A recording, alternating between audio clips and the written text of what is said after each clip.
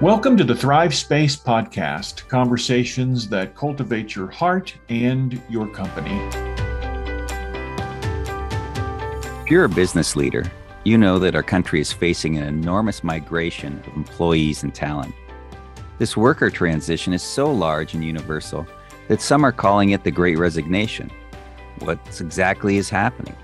Why is it happening? How is it affecting your company? And what can you do about it? Thanks for joining us today. John Erickson and Dennis Humphrey here to dig into our 7th episode on the Thrive Space podcast. Today, we're going to discuss the Great Resignation, what it means for your company, and some ways you can respond to find and retain the talent you need. Joining us today is our friend and colleague from Austin, Texas, Dr. David McCauley, who runs his own company called WhenWorks. WhenWorks supports business leaders and entrepreneurs. It helps business owners, executives, and entrepreneurs increase their effectiveness as managers to develop strategy, deepen engagement, and drive performance. David and his company help startup firms become established and facilitate innovation for more mature firms seeking growth. Well, if you're a people manager, there's a fair chance that a portion of your brain is currently focused on hiring. Employees are quitting in record numbers, and attracting talent is harder than ever. But there's an equal portion of your brain probably dedicated to figuring out how to keep your good people, your good employees, from jumping ship. And so all around this conversation, all around this idea of retention, all this idea of people immediately wanting to quit their job because of something else they see that might be better, we've brought in a good friend of ours from our Convene network who happens to be somewhat of a knowledgeable person about this, our friend Dr. David McCauley. He hails from Austin, Texas, and we're really glad to have you with us today, David, to talk about this idea of the Great Resignation and what it means to keep the people that work for us from leaving, and all the costs and all the consequences associated with that. So welcome, David, to our podcast today. Well, thanks, John. Thanks, Dennis. It is a pleasure to be here. As you indicated, this is definitely a hot topic that is top of mind. So it is my pleasure to dig into it. Yeah, that's great. So let's just begin with this word or this phrase that people have been throwing around. It's been around, I don't know for how long, maybe a year or so, maybe longer, but I'm seeing it more and more now in HBR articles and in Atlantic articles and other, New York Times articles, this phrase, the Great Resignation. Mm-hmm. So what exactly is that, David? What are we referring to when we hear that? Yeah, great question. So I've actually heard of it referred to in a couple different ways, and probably the two leading contenders for a while, it was neck and neck between whether people were referring to it as the Great Resignation or the turnover tsunami. But really, both of them speak to the same thing. And what we're looking at, after more than a year of the pandemic, many businesses, when we kind of first went into this whole thing, really hunkered down, and a lot of them either shed staff or put people on furlough, those sorts of things. But now that we're coming out of the kind of COVID response, a lot of these businesses are all trying to ramp up and embrace the new normal at the same time. And so there's this kind of perfect storm between people just feeling like they want something new, a way to restart for themselves, and these businesses trying to staff up, that have resulted in lots of positions going unfilled, lots of openings. So it's kind of this push-pull of people seeing more opportunities and being more willing to leave at the same time that more businesses are doing everything they can to attract them. And so when those two forces sync up, you get this just incredibly vigorous opportunity to see lots of people turning over and leaving organizations all at the same time in a way that we really haven't seen really for the last 5 or 10 years. And that situation puts a tremendous amount of pressure on business leaders who are trying to run a company successfully.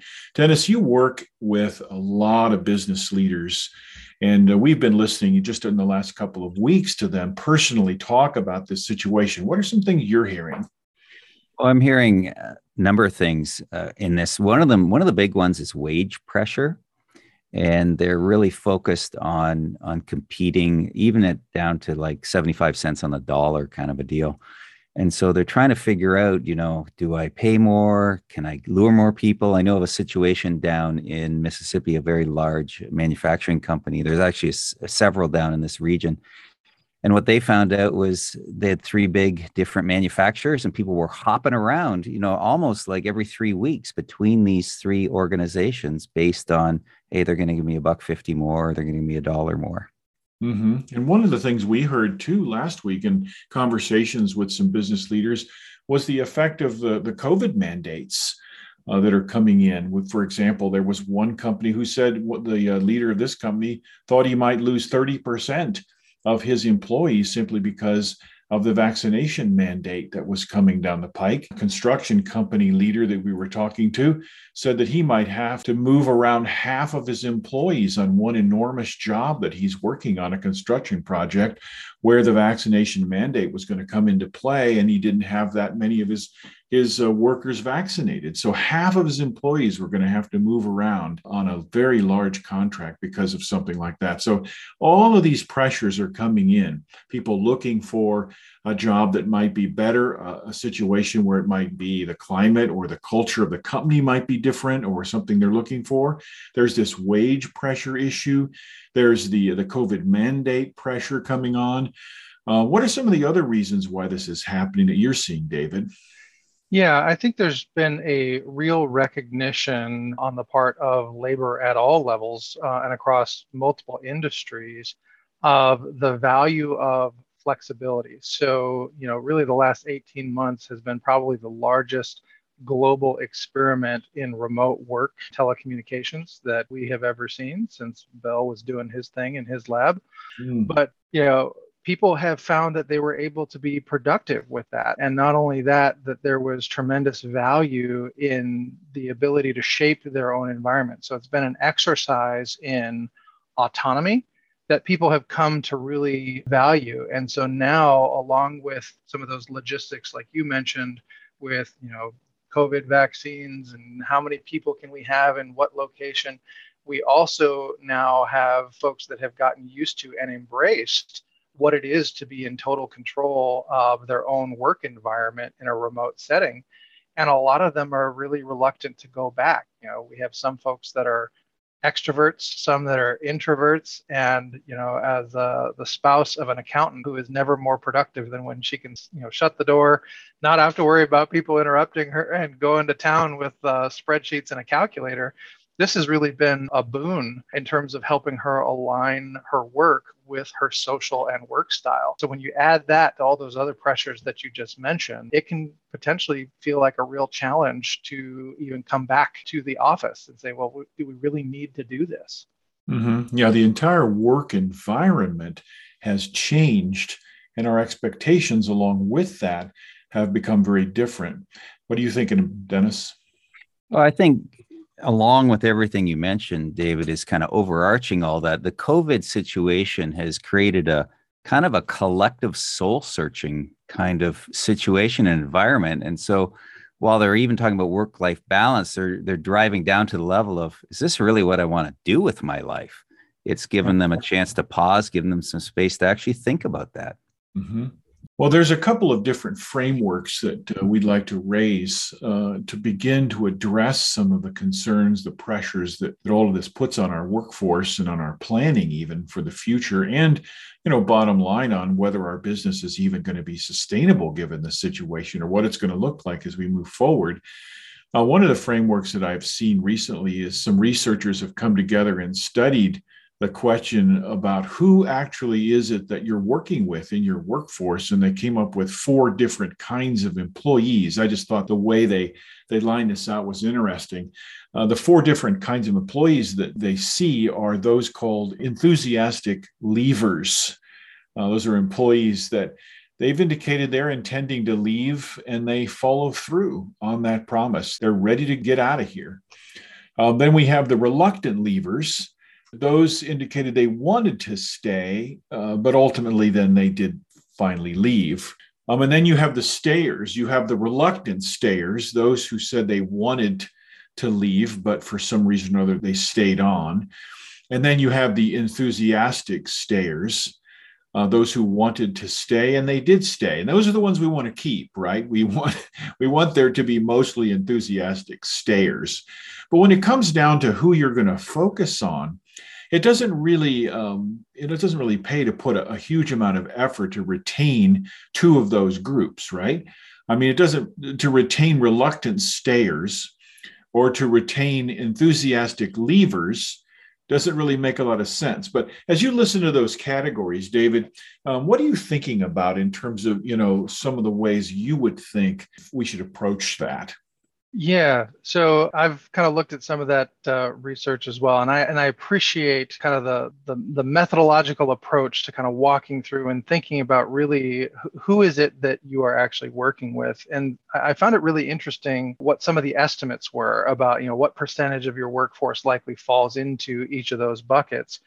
And between the enthusiastic leavers and the reluctant leavers, they estimate that that's about 20%. And I think that's an open question around whether that's actually what the percent is ultimately going to end up being. With some of the research that is currently focused on intentions, what do you plan to do? Showing that anywhere from a low of closer to 35% to a high in some of those surveys of up to 86% saying, yeah, I'm thinking about leaving. I would say 20% is probably a conservative turnover estimate, depending on kind of how your organization aligns with some of the populations reflected in those intentionality surveys. That's one thought that comes to mind. Okay. And then the other that I'd love to get into, but I'll give you a chance to respond, is really around the implications for where you spend your time, because the single largest bucket or estimated bucket is those reluctant stayers at 42%. Mm-hmm. And that to me signals one of two things. You can either look at it and say, does it make a whole lot of sense kind of focusing our time there? Should we kind of really double down on our enthusiastic stayers? Or is there an opportunity to look at, well, what is it that separates our enthusiastic stayers from our reluctant stayers? Mm-hmm. To see if we can maybe convert some of those reluctant folks and actually activate them and kind of flip the switch, plug in the juice, so to speak, and bring them into that enthusiastic camp that's happy to be there. Okay. Let me ask Dennis a question here. Dennis, what do you think is the cost, the tangible and intangible cost to a business, to an organization or a company of this upwards of 20 to maybe 60% of people who either are definitely going to leave or who are really thinking hard about it? Well, we know from studies on productivity how much energy is someone actually putting into their work day, and those numbers fluctuate as well. You'll hear as low as 20%, as high as 60% of your day is actually spent on doing the job you've been hired to do. But I think as I hear that, David, one of the things, with the reluctant stayers and the enthusiastic who want to go is this really elevates the issue of workplace culture, because you could have a lot of enthusiastic stayers, but it could just be really a toxic environment that toxic people thrive in. And so you really want to evaluate, the culture aspect when you're looking at these two numbers. Is that a dominant factor in driving these numbers? Mm-hmm.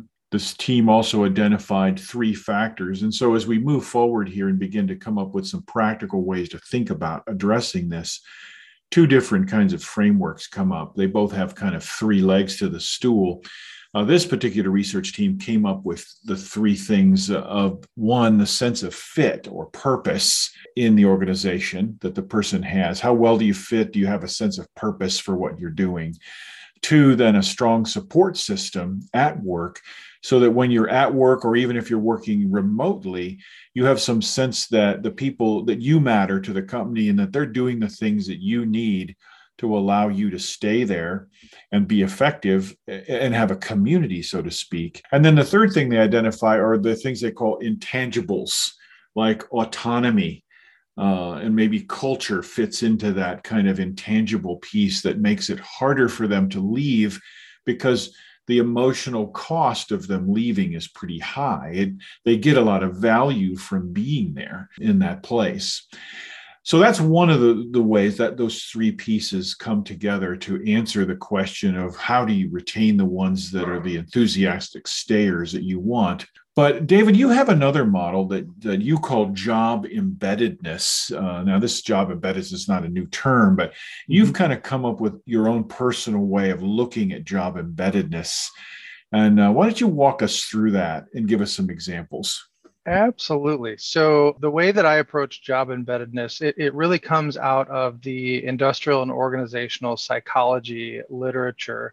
And probably one of the best single sources, if you ever want to go look up an article, look up job embeddedness plus Lee, Birch, and Mitchell. They put out a really good article back in 2014 that is both kind of summarizing the current state, but also goes back and walks you through the history and development of job embeddedness as a concept. And for me, what really turned me on to it is a realization I had after talking again and again and again with CEOs that are concerned about turnover. It almost always presents as a turnover concern. Either we're worried about future turnover, a la the Great Resignation and turnover tsunami, and what should I do to be prepared?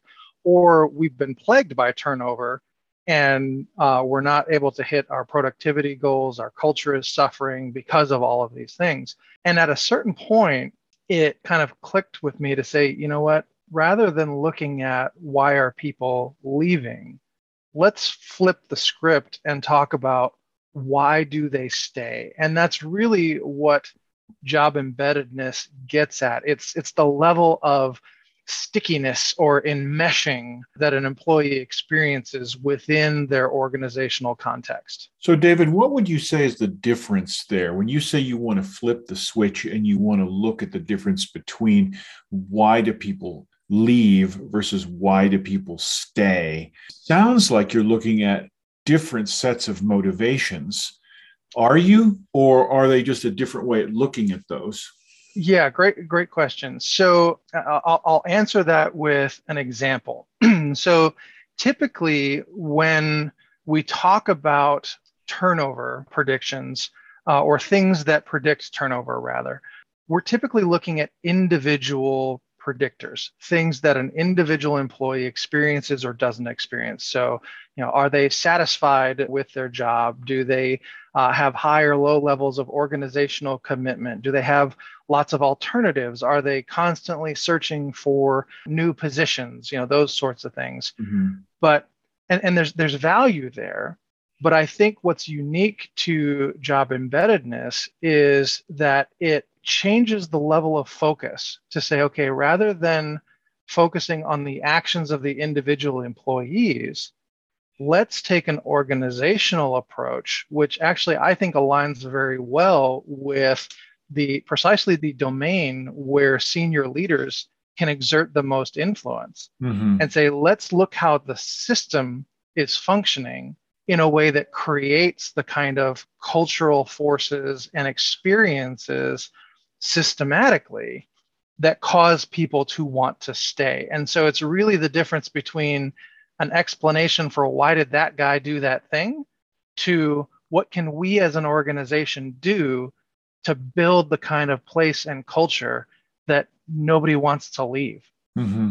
So you're really in some ways trying to set up an environment where people's responses to the situation they're in draw them toward the organization rather than impel them from the organization.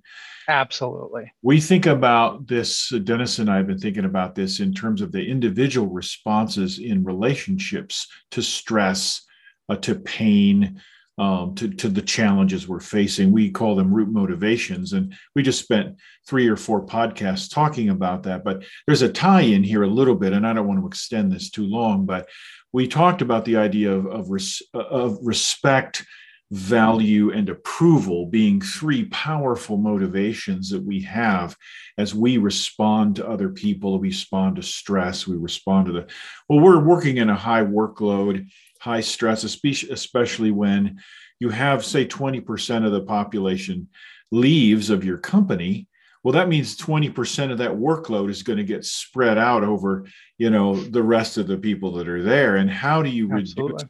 your workload 20%, or how do you change the environment? And people are going to feel that. So I guess I'm thinking about those kinds of things. Dennis, is there something you're thinking about as you responding to this first point that David's making?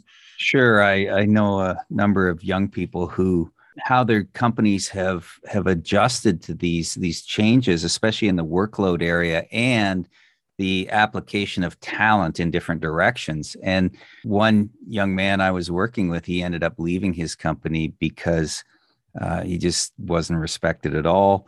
They just moved him on the basis of his talent alone without consideration of, was this really good for him in the long run? And so I think when employers get real pragmatic in that environment of, oh, and I just lost 20% and I got to spread that. If they go on pure on pragmatics, then they're going to miss something in their people. And I think they can exacerbate their problem at that point. When you feel like you're just a transaction, when you feel like you're just a piece of talent, I think that contributes to what you're talking about, David, that in the kind of environment that the leadership sets up that either is sticky or slippery, so to speak, for whether they're going to stay or leave. So continue on with your idea of job embeddedness and how that works. Yeah. So one of the things that I find very useful about the job embeddedness model that relates to some of what we just talked about is the idea that, let's say 20% of your employees leave. There's two kind of active things that happen, right? One, which you articulated, is there's still 100% of the work to be done. And so how do we redistribute that? But there's also kind of the relationship and cultural component, because when somebody leaves an organization, the relationships that they have formed don't, stop at the door, right? Those relationships go with them. And there's a really important concept in the job embeddedness model that talks about turnover contagion. And I think that's one of the things that leaders right now are rightly concerned about, right? There can be a positive feedback loop where the more people leave, the more people I have within my organization that now have relationships with people that have left, and their attention can be brought with them to, well, what is life like outside of the organization? Mm-hmm. And when you compound that with systemic shocks, things like economic recessions and things like that, or, a pandemic. Historically, those times of systemic shock have also been times when job embeddedness tends to suffer, and people tend to be more willing and interested in looking for a change. So the fact that we have both of those operating right now makes kind of the things within the model that much more important as sources of wisdom to say, well, what can we do about this? How can we meet that challenge? If I'm understanding you correctly, this idea of contagion, something's contagious, so that if one person leaves, one person says, hey, I found something over there. The grass is greener over there. There's a better salary, or maybe the culture's better, or, I'm just bored here. That contagion, that becomes contagious, because when one leaves, then another one says, wait, maybe I should think about that, even when they weren't before. And it becomes almost a snowball effect.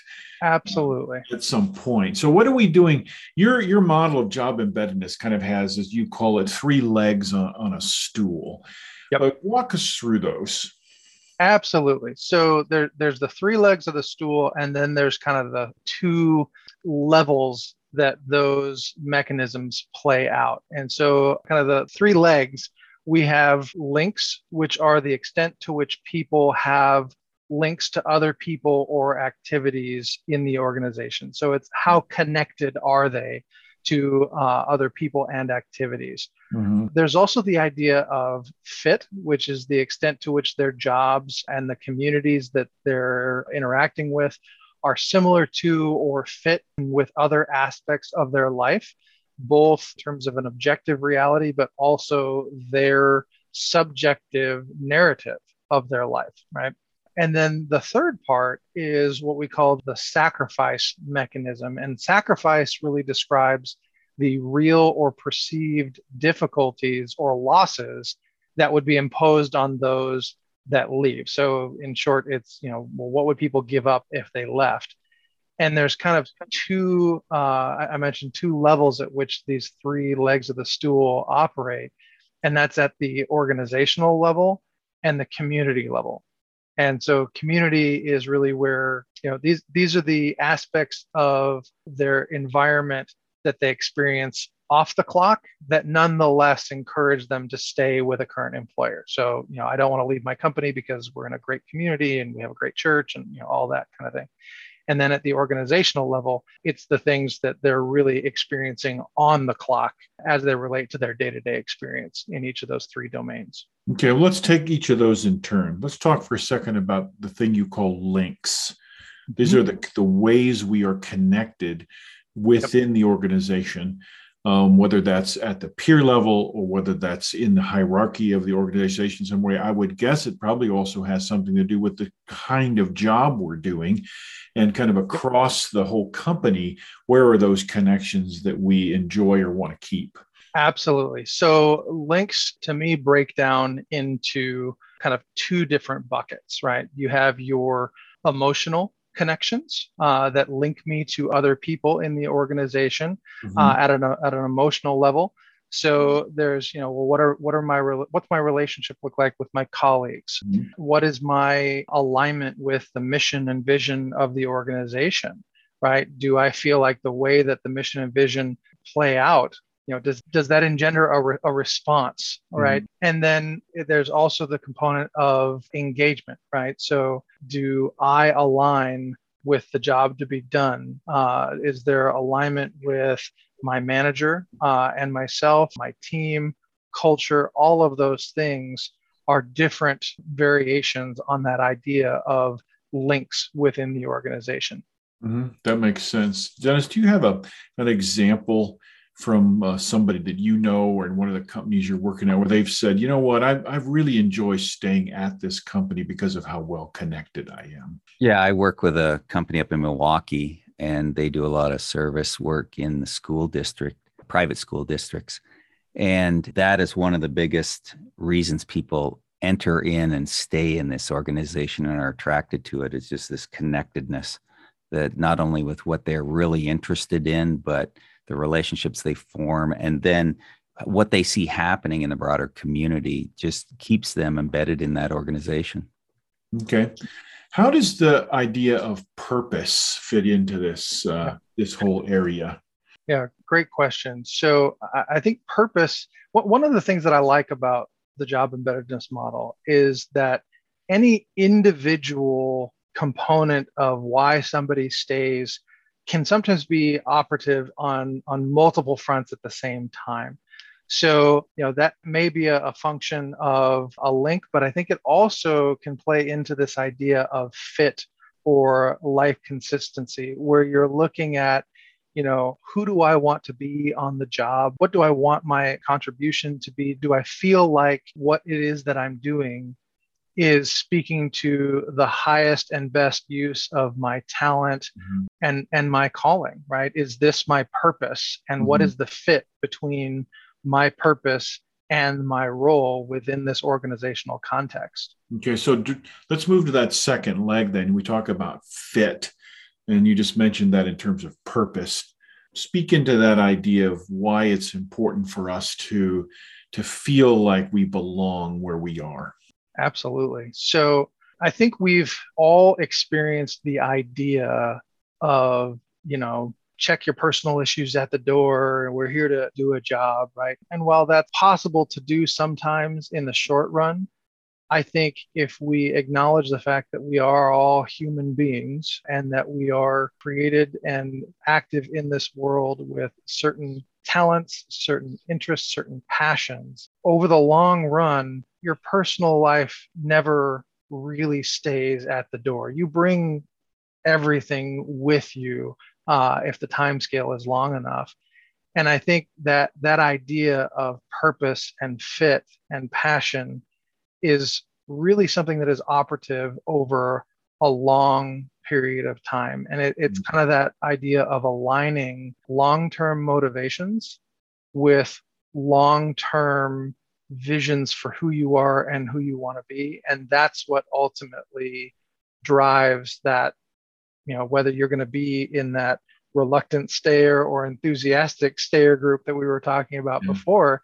It's when those things line up, right? Because anytime you have two waves of energy, if you sync up those wavelengths, the amplitude gets that much bigger and more powerful. Exactly. It's that kind of idea. Yeah, that makes a lot of sense. And I'm thinking about another model out there, and I want to save this for their podcast, but I would love at some point to talk into the value of Patrick Lencioni's new model he's brought out called Working Geniuses, and the 6 working geniuses that he's come up with that kind of work from kind of the more visionary all the way through the strategic down into the very practical nitty gritty kind of ways we think about our jobs and how we fit.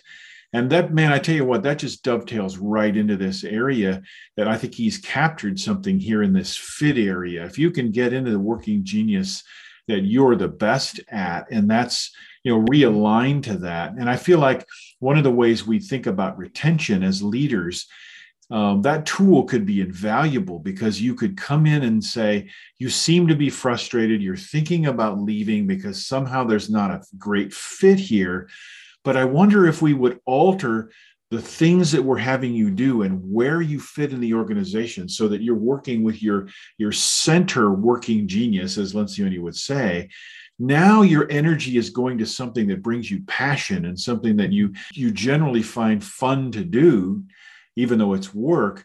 I feel that lowers the emotional tension for you and the need for you to leave. Dennis, I know you think about this idea of fit a lot with a lot of the folks that you coach, a lot of the leaders. I think it's a question that comes up probably pretty regularly. Why do I feel this tension in my job that makes me want to say, should I be looking for something else? Sure. I think whenever we're able to operate out of our giftedness, what we're excellent at, it's always going to feed our hearts. The other side of that is expectations. People have had experiences where they felt great alignment. And so they walk in expecting they're going to get alignment with the job, or they now go, hey, I felt more aligned back then. Give an example. I've got a gentleman who runs a large organization, and he openly confesses to me. He says, yeah, I'm at the top of the house, but I'd really rather go down and be a project manager. And he's wrestling with that tension even as he leads the organization of what really is his best fit, but here he is. Yeah, and we've seen this especially in succession situations where we have a son or a grandson who's moving up in the ranks, clearly has the gifting to be the one who could be running the operation day to day, or really understands the bigger picture of what's happening, but grandpa really doesn't want to give him the reins yet, or maybe one of the brothers doesn't really want to give him the freedom to do that. And so you feel that tension in there. Let's move to this third kind of leg of the stool that you call sacrifice, or maybe I might label it as the cost of staying or leaving. Absolutely. So sacrifice really looks at that, what is the cost of leaving? And, that can certainly be operative in a financial sense, which I think what a lot of people immediately go to. But it's not just the salary that one walks away from, right? There is a culture component of, if you're feeling like you're walking away from a community that you're plugged into. There's also other things. So, and this is a real practical example. If I have a child with diabetes and there's a medical care team that I've assembled in my employer's healthcare network, and I'm looking at potentially going to another employer with a different healthcare provider and now having to reassemble that team, well, that would be a major sacrifice of time, effort, and emotional investment that I would have to walk away from and rebuild, right? Yeah. So there's multiple things operative in that sacrifice space. And that creates kind of one of those reluctant stayers. Correct. I think Dennis has got some ideas here. Yeah, I worked in the mental health field quite a bit. And especially when you think about marriages, and of course, being an employee, that's a marriage metaphor strongly there. And so we have people that are constrained in their relationship because the sacrifice of leaving is too great, which I think you just illustrated there. And then the other idea is thriving in where you are. And so it seems, David, as I look at your model, in some ways, links and fit, and you can tell me if this is correct, links and fit really help evaluate how much sacrifice am I going to make here? How much sacrifice is the employer going to make here? Absolutely. Absolutely. The more vibrant and healthy the links and the better the fit, the harder it is to walk away, right? Not because we're feeling stuck by staying, but rather because we would have to give up so much goodness and meaningfulness and fulfillment if we were to remove ourselves from that situation. Mm-hmm.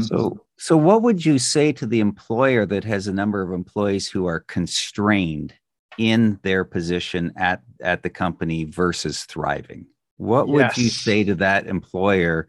How do they need to address these people? Yep. And that I'm glad you asked that question, because that gets right at what I talked about when John first talked about the 4 types, the reluctant leavers and reluctant stayers and all of that. And that's where I think there's opportunity to kind of move the needle and convert some of those reluctant stayers into enthusiastic stayers. Because we really need to look at and we say, okay, it's a good news, bad news situation that the sacrifice is too much for them to leave. So we know they're not going to leave. Now they're going to stay here. So the question is, what are some things that we can be doing in some of those other areas of the model around links, around fit and consistency, to take that sacrifice and turn it from something that is so bad that it's keeping them here into something where their experience is so good that they don't want to leave. And some of those things that John mentioned earlier around, well, maybe it is changing what they're doing to realign the job that they're in with their passion, with their work genius, right? Maybe it's a function of somebody who is a hyper-social, outgoing individual who is just feeling all kinds of burnt out in a remote first Zoom laden world. And so, what does it look like to foster more meaningful connections between them and their colleagues or their team, what have you? Really what the model does is it gives you a framework to say, well, let's unpack this part of what may be going on to help find the balance for an individual or group of employees that may be in that category. Does that make sense? It does. Yes.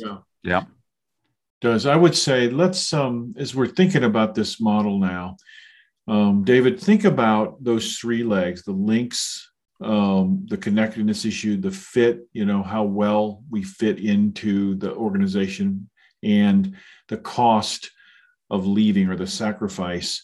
Can you give us one thing that a leader, whether it's an HR leader, a CEO of a business, the COO, of a larger company, the person who is really invested in maintaining the employees they have, what would you say would be something they could do in those areas specifically that would create a better environment for retention? Absolutely. So if I had one shot at an intervention that would help, where I would focus my attention is on developmental initiatives, because those are operative across all 3 areas of the stool. If I have opportunities to develop myself and my career, that is operative in terms of that fit component, because I am able to bring my present reality closer to that vision that I have for myself professionally. And if I do that in a way that connects me with other employees in the organization that are also striving for similar types of developmental opportunities, that then forges links and relationships with those other employees within the organization. And of course, if I have great opportunities for personal and professional development, that also increases the sacrifice mechanism in a good way. Again, not because I'm stuck, but rather because those opportunities, those links, it's such a vibrant experience that I don't want to give that up. Mm-hmm. That makes a lot of sense. Dennis, what are you thinking as you're listening here? Well, I think it really does come down to employers looking at a systemic organizational issue, but not forgetting the individuals. And so they're constantly going to be moving back and forth. What's my policy? What's my people? And letting those things wash over each other as they're trying to do this. Absolutely. Yeah. Well, David, it's really been fantastic to hear your thoughts around this idea of the Great Resignation and attempting to move it to the Great Retention. And your model of job embeddedness is an important tool for that. And we're going to have a webinar that you're going to participate in that's going to help us put some legs, so to speak, on how to put that all together. So our leaders that are listening can really begin to see some significant reduction in the amount of turnover in their companies in the next months. Thank you, David, for being with us today. We've enjoyed our conversation with you. Thank you, David. Pleasure. Thanks, John. Thanks, Dennis. Let's make this practical for you right now with a couple of questions to think about. 1, why would someone want to work for you or at your company? 2, what are you doing to attract and keep the skills and talent you need to run an effective company? 3, do you know why your employees are thinking of leaving or deciding to stay at your company? We're glad you joined us today. Our continuing conversations will bring to life ideas that will cultivate your growth and success as a leader. Access our other episodes and more great information at thrivespacepodcast.com. We publish a monthly blog that's available on our website. We're having a webinar this month on this topic, the Great Resignation.